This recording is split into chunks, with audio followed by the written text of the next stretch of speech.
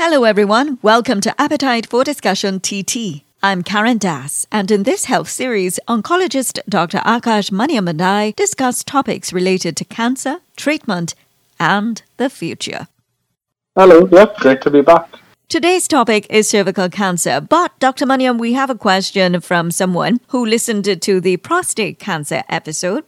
This person wanted to know if the diagnosis of prostate cancer will lead to impotence and its impact on fertility.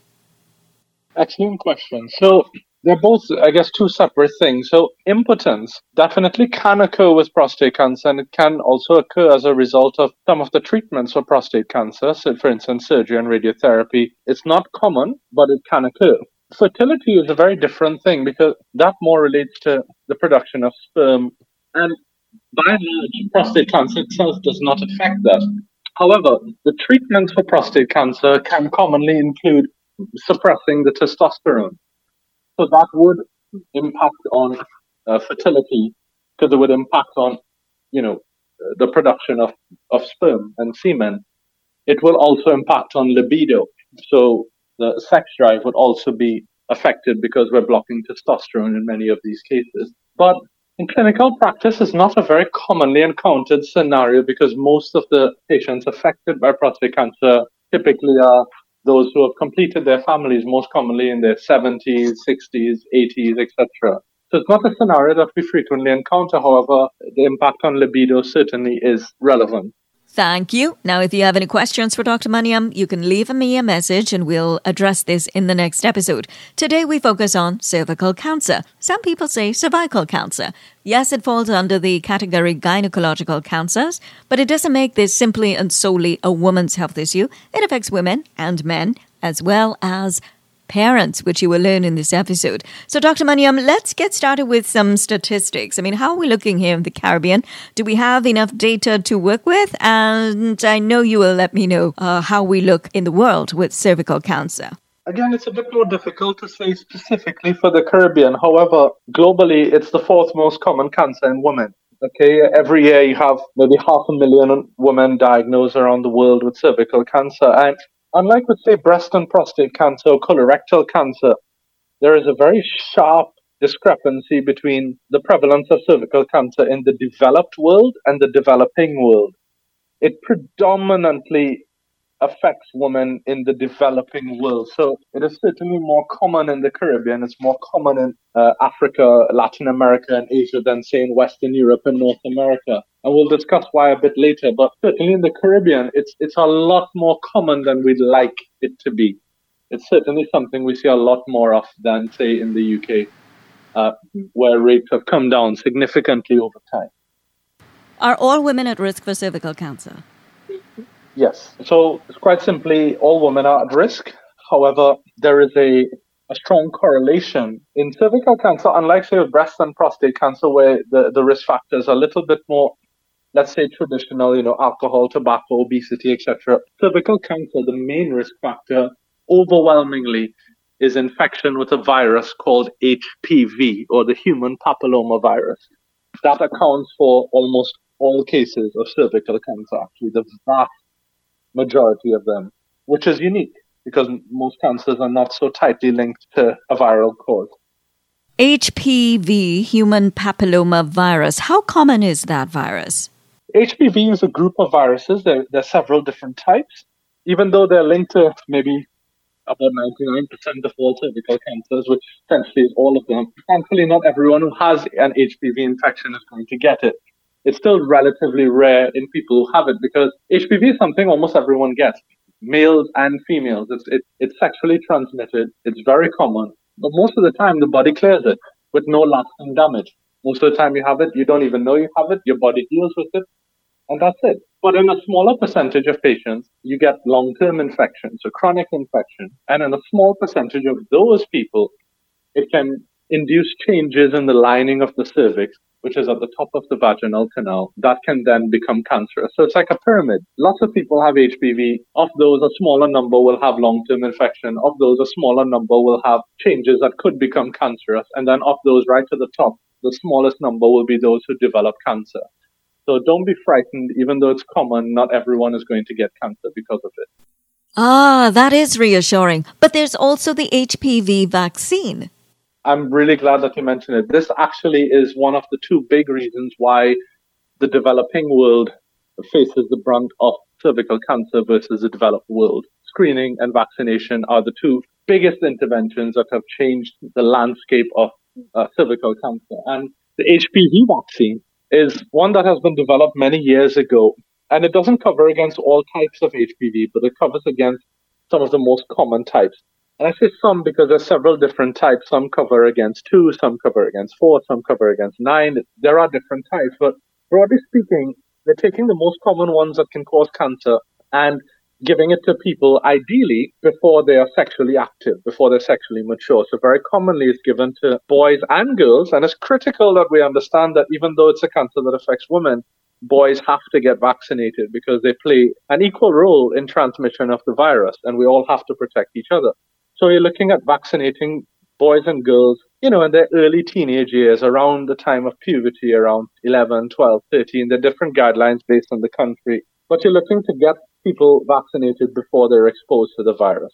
And that honestly has been revolutionary because even though there is a little discrepancy in the data, they all agree that the rate of reduction of cervical cancer is close to 90%, which is incredible. And in some of the more developed countries, say like the United States, they have had follow-up for over 10 years, and the protection doesn't seem to go down with time. So it's not one of those where you need a booster every 5 years or 10 years. You complete your primary course, and you're protected for a long time. Well, I'd like to extract some more information about this HPV vaccine. I mean, over the past couple of years, we were just bombarded with all sorts of information about vaccines. If we didn't know anything about vaccines before, we learned a few things. Who are the makers of vaccines, how vaccines are made, different types of vaccines, how they're distributed, a shelf life of vaccines. Now, with the HPV vaccine being around for as long as it has, and with this being recommended for children, and I can already see parents raising an eyebrow here, I think it's equally important for us to understand how this HPV vaccine really works in order for us to build greater confidence in its efficacy. I'm glad you asked. Yeah, you're right. 2 years ago, this would have been so much easier to answer. It's such a topical issue to talk about vaccines. But I think whatever people feel about the COVID vaccine, we don't need to get into it, but the HPV vaccine has been around for a very long time. It's a traditional vaccine. There is long-term safety and efficacy data. And although we have lots of good data for the COVID vaccine, for the HPV vaccine, we have over 10 years of, safety and efficacy data. Now, it's a more traditional vaccine. There's none of this mRNA, this and that people are hearing about with COVID. It's very much a simple vaccine where essentially it tricks your body into thinking that it's been exposed to the virus. There's no actual virus in it or anything else. It's made of what we call recombinant proteins. So essentially, you're putting inactivated particles in there, non-viral stuff, so no infection. You're putting proteins into the body. The body's immune system looks at it and says, well, this looks like HPV. I'm going to generate an immune response against it and produces antibodies against it. So therefore, if the body encounters the real HPV virus, it's already been primed. So it already has an army of antibodies ready to go to attack the virus and kill it. So it's not infecting you. Therefore, there's no risk of cancer or anything else with the vaccine, but it's making your body feel as if it's been infected to produce a very effective response against it. So it's very safe, very gentle. That's why we give it to children. It is not a one-shot vaccination. Like many of the other childhood vaccinations, it requires multiple doses. In this case, it requires just 2, 6 months apart. So you get it, say you're an 11-year-old, you get it, and then you get it again before you're 12. So it's 6 months apart, you have 2 generally. Although for some people who are older, you may end up getting 3 to complete a course. But in the UK, you get 2. But it's no different to many of the other childhood vaccinations, the measles, the tetanus vaccines, etc. We all get multiple ones of those. I guess there should not be any panic or anything else. This is an old school vaccine. It's very good, very effective, very much normal. Okay, so from vaccination, let's go to screening and testing. Whenever we come across the topic of cervical cancer, trust you will hear about a pap smear. So Dr. Maniam, tell us about this pap smear, how this pap smear works, and how it helps in early detection for cervical cancer. You're absolutely right. And that's the second thing. So screening and vaccination have revolutionized the way cervical cancer is dealt with. So vaccination is aimed at prevention, which is always better than cure. And screening is aimed at detection. It is very simple, it's very commonly available. And the thing is, in Trinidad and Tobago, we're quite fortunate that we have access to pap smears. We have access to the vaccines. The vaccines are actually included in the national screening program. We actually have access to these. So there is definitely the ability to be proactive in preventing cervical cancer. But I would say any woman who is sexually active, and certainly anyone from the age of 18, should start looking into having cervical screening with regular pap smears, which honestly there are different guidelines for. But I think at least getting it once every 3 years until the age of 65 is a safe way to go. But depending on what they find, they may do it more regularly, like every year, if they find some cells that look like they may become cancerous over time. But the pap smear is a very traditional way. There are more modern tests which are very similar, but the pap smear is still very useful, very cheap, very reliable. And I guess for those who don't know, it would involve going to see your, physician or nurse and having a speculum examination, so an examination of the vaginal canal where they insert a plastic or metal instrument to open the vaginal canal, insert a brush, and then they take some samples from right at the top and send it to the lab to have a look at the cells under the microscope. It's unlike a colonoscopy, it's very quick, and although it is uncomfortable, it's usually much better tolerated than say, a colonoscopy or something that's more invasive and lasts for longer. And obviously the advantage is that you pick up things at a very early stage. In addition, you can also test for HPV. You can test for the presence of HPV using the same procedure. So you can identify people who are at even higher risk of developing cervical cancer. So anything, if we have to take anything from this podcast, I think screening and vaccination are the two most critical things here. We shouldn't be thinking about treatment. We should be thinking about prevention and early detection. But if I'm already vaccinated against HPV, I already have the HPV vaccine, do I still need to get a pap smear? Yes, for a couple of reasons. One, the vaccine doesn't cover against all the types of HPV. So there will be some strains of HPV that can cause cervical cancer that are not covered. Secondly, the vaccine protection, although it's extremely high, it's not 100%, even though it could be around 90% or so. It's not 100. Therefore, there will still be some people who can develop cancer. And thirdly, even though the vast majority of cervical cancers are caused by HPV, there is still a significant minority of those cases that don't. And so therefore, for those three reasons, vaccination should not replace screening. We should be doing both, just to catch the ones that you're not going to be covered for. I realize that there's strong emphasis on HPV. Are there any other risk factors for cervical cancer? Honestly, I think if we had one takeaway, I think HPV is the one thing to take. I mean, there are some other risk factors like smoking, sometimes family history or exposure to some compounds like diethyl stilbestrol. But honestly, HPV accounts for nearly 100% of the cancers. Therefore, it's the one I think one has to focus on. And the risk factors that contribute to HPV infection would be things like having sex with multiple partners and not getting yourself tested or checked regularly, possibly even HIV infection and those sorts of things.